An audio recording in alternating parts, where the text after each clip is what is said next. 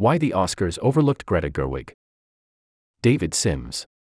A woman directs a commercially successful and critically acclaimed film that is nominated for a slew of Academy Awards, but none for Best Director. Sound familiar?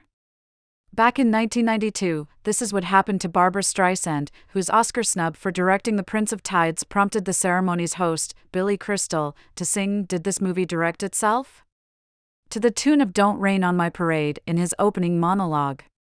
He was stealing his own joke. He'd said the same thing 2 years prior about Bruce Beresford, who was overlooked for Best Director even though his film Driving Miss Daisy won Best Picture.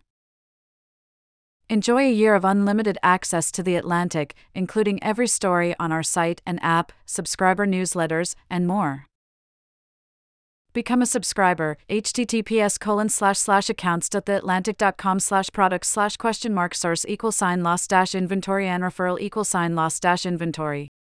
There's a chance that this year's Oscar host, Jimmy Kimmel, will bring out that old chestnut with regard to Barbie, which netted 8 nods, including Best Picture, but saw its director, Greta Gerwig, ignored in her category. Gerwig and her husband, Noah Baumbach, were nominated for Best Adapted Screenplay, but there was an immediate outcry when the nominations were unveiled, given Barbie's colossal success, more than $1.4 billion in worldwide grosses, and the widespread perception that Gerwig's authorial voice had managed to sparkle in a corporate-branded movie about a famous toy. Never miss a story. Start your free trial. Uncompromising quality. Enduring impact.